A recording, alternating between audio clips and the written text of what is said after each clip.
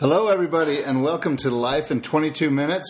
I'm your host, Scott McIntosh, and today Becky is not here. She's off doing great things, and I'll tell you about that at another time.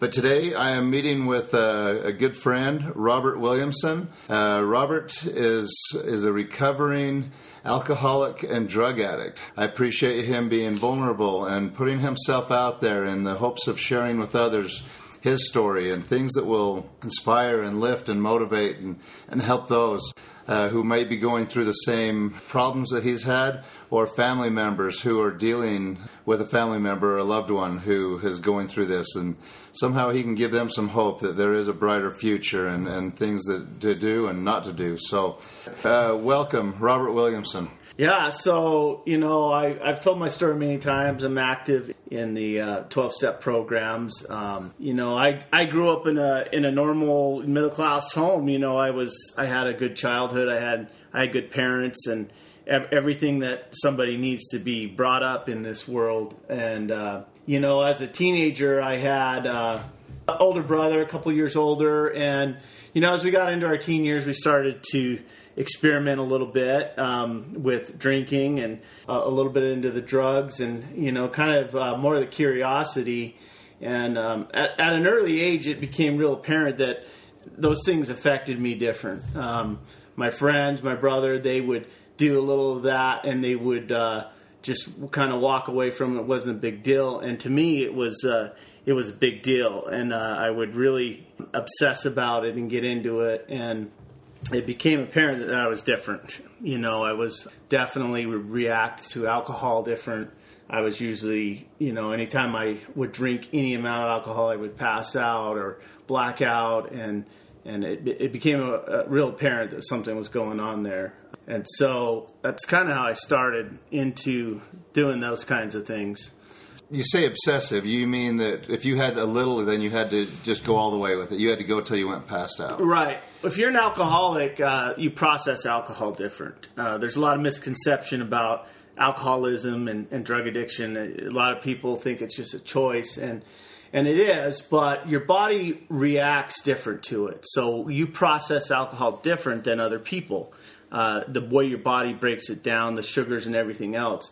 And so when an alcoholic drinks, he literally has such a strong desire to drink. He has the choice to choose, but usually he will not choose. He'll choose to drink because it's such an overwhelming compulsion. And somebody else could go out to dinner and have a couple drinks and have a beer with their dinner and put it down. An alcoholic, it triggers them into this just absolute obsession to drink and drink more. And, it became real apparent around my friends and my family, I couldn't stop once I started. They say once an alcoholic, always an alcoholic. And people that stop drinking, they're alcoholic, and maybe years go by and they pick up alcohol again, they'll just fall right back into it usually. In my case, I got heavily into it to where even my friends and my brother, who I would go party with on the weekends and this kind of stuff, I wouldn't stop. I'd keep going all week, and they would put it down. And it ended up where, I ended up in a rehab at the age of 16 years old because I was so out of control. Who put you there? My parents. My parents checked me into a rehab, and I lived in Montana, and they checked me into a rehab at the age of 16. And I got sober for about 3 years, and really because it was just scary for me to go to rehab. And, rehabs back then, I'm 46 years old, and rehabs 30 years ago are not like they are today. They're a little bit more relaxed and they are more inviting. And back then it was kind of like almost like military boot camp, and it was scary, and it scared me, and I didn't want to do that. So I ended up staying sober for 3.5 years, and I finally moved out to Seattle, to the city, and I was around people that were drinking, people that were doing drugs, and one day I just decided that, hey, well, why can't I try that again, and why can't I do that? And I did that, and within a couple months, I couldn't stop, and I had a good job, and I had a car, and I had a place, and I had a girlfriend, and I lost all those things within, even a month. It's all or none for me. I could not stop, and I would sell everything I had and do everything I had, give away everything to drink or to do drugs. And it got to the point where, my roommates and stuff were real concerned with me. I got to the point where I was just losing control so bad. I ended up getting checked into a hospital because they didn't know what to do with me. I was getting really crazy, and they put me into a facility, and they ended up strapping me down to bed for a whole month in 5-point restraints. And they told my parents that I had suffered a brain-induced psychosis, a drug-induced psychosis from all the drugs that I'd been taking and the drinking. And they told my parents that I would never recover from this, that they should put me in the state mental hospital, and I would never function as a human being again. Wow. And I almost died in the hospital because I got strep so bad, my airway closed off. And but I laid in that hospital. I don't remember much of it. I was in and out. They had me on so many different medications trying to just calm me down. Where's this hospital at? This was in Washington. This was in Seattle. And long story short, I got out of that hospital just by the grace of a friend of the family who was good with the system, that was able to get me out of that hospital and put into the care of my mother and my sister. And my mom had to literally take care of me for about 6 months because I was so out of it. And she kind of nurtured me back to health, and I got feeling better. And after about a year, I ended up moving out of my sister's house into my other sister's house. And I started hanging around those old friends and thought that, that it was just a rare occurrence what happened to me. And I ended up going back and getting back on drugs again. Did drugs always get associated with alcohol, or could you separate the two? No, they were always hand in hand. If there was one, it was the other one was there. And so after going through that whole ordeal and putting my family through all that misery, I went back to doing drugs. And it was probably 6 to 8 months later, I ended up back in the hospital again. Same type of thing. I didn't stay as long this time, and it wasn't as bad, but I got out and tried to get sober. I would try to go to the meetings and try to get the support. And, then I eventually relapsed. I started dealing drugs in the process of all this because I had to pay for my habit. And so I got into that pretty heavy and was definitely, risking a lot to support my drinking and my drug habit. Because now there's a good chance you're going to do time. Yeah, I could have easily gone and done time for what I was doing. And, this was in Seattle in the late 90s. So this went on for about 5 or 6 years where I wasn't working, I was dealing drugs, and I was just, I always thought if I had enough drugs and enough alcohol, life would be good. And I had that in excess for many, many years, probably 5 or 6 years. And I felt like I was going to end up back in the hospital, and I ended up leaving Seattle, and I went to Portland with a friend, and in the middle of the night, I ended up just getting on an airplane. I had family down here in Utah. My brother lived in Utah, in Orem, and I came down here with, I don't know what my intentions were. I came down here, I was really struggling, and I ended up calling him and told him I needed some help, and he arranged to put me into a rehab.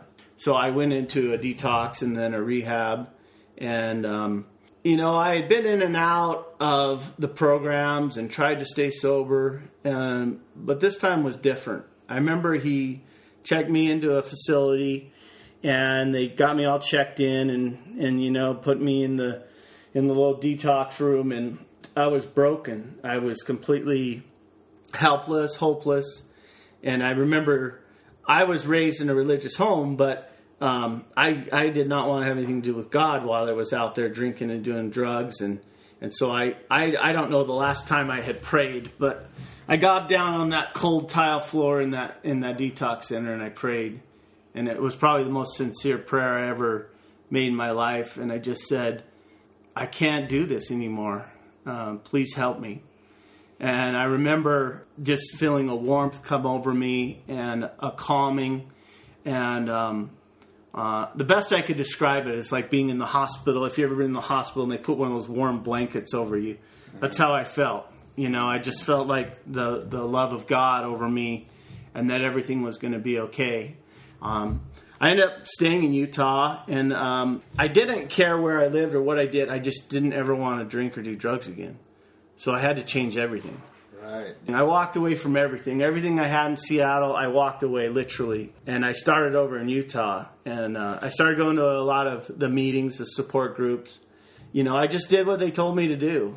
I did everything. I was so willing because I didn't want to end up back in those hospitals. I didn't want to live in that place. Alcoholism is a very lonely place. And when you come to that crossroads where the drinking or the drugs are not working anymore, it's a very lonely and scary place to be because, it works pretty good for a while, but in the end it doesn't work. And, I was willing to do whatever it took. And so when I started going to meetings and things, people were telling me to do this, and I started working a 12-step program.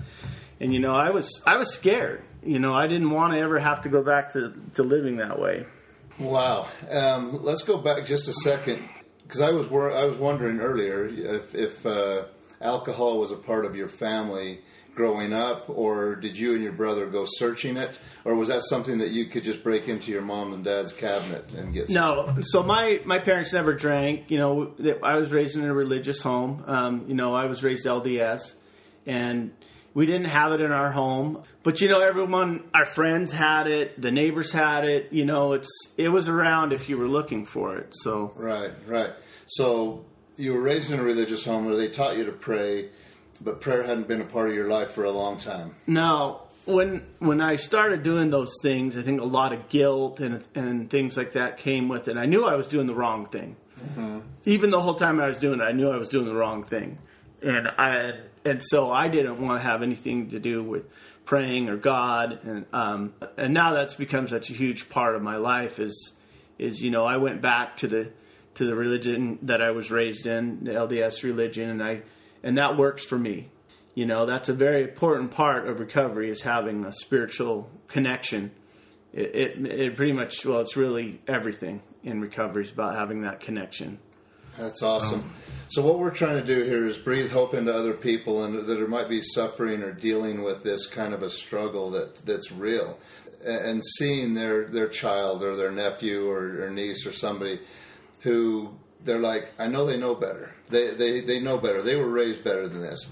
And you don't downplay that at all. You did know better, but there's something that gets you stuck. Right.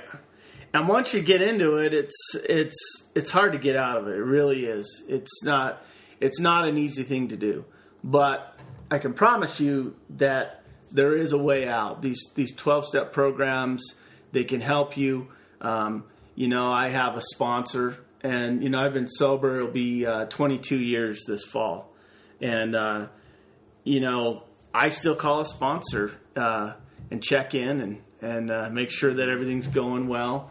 And it's a journey, it's a process, but it can be done.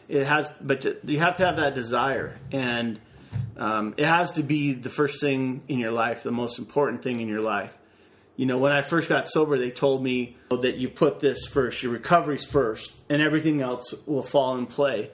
And I know that's true today. And they always told me that if you put other things in front of your recovery, if you go back out there, all those things that you put in front of your recovery will disappear. Right.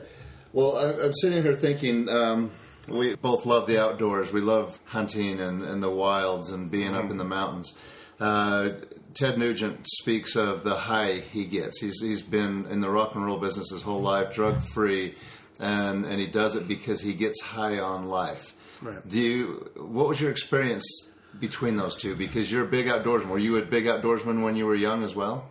Yeah, I always loved the outdoors. My dad took me hunting and fishing as a kid, and so that was always a part of me. And even when I was on drugs, I tried to go camping and do things, but it usually the drinking and the drugs got in the way, and I never ended up going on that hike or never quite made it to the lake to go fishing or whatever. But the outdoors is a huge part of my recovery. I truly, feel at home in the outdoors. I feel the presence of my Creator and everything there. It's such a perfect harmony. A lot of people, when they get sober, they think they're not going to have any fun anymore, or, they're going to be boring. They're not going to be able to go out and do things. And, I just changed my life. I don't go out to the clubs on Friday nights. I don't go to bars. I don't go to those places anymore. I spend my time with my family or in the outdoors, and I recreate that way. So yeah, it's a different way of life. But it's more fulfilling. Yeah, it definitely is more satisfying. Yeah, I love that because the great outdoors, we call that the Church of God, right? Yeah. Great outdoors. Yeah. That's where so many people feel closest to their Maker, and I'm glad that we share that. So let me go back a little bit. You've told us an amazing story. How did you deal with all of the people you drugged through this? It wasn't about you the whole time. There was a lot of people affected along the way.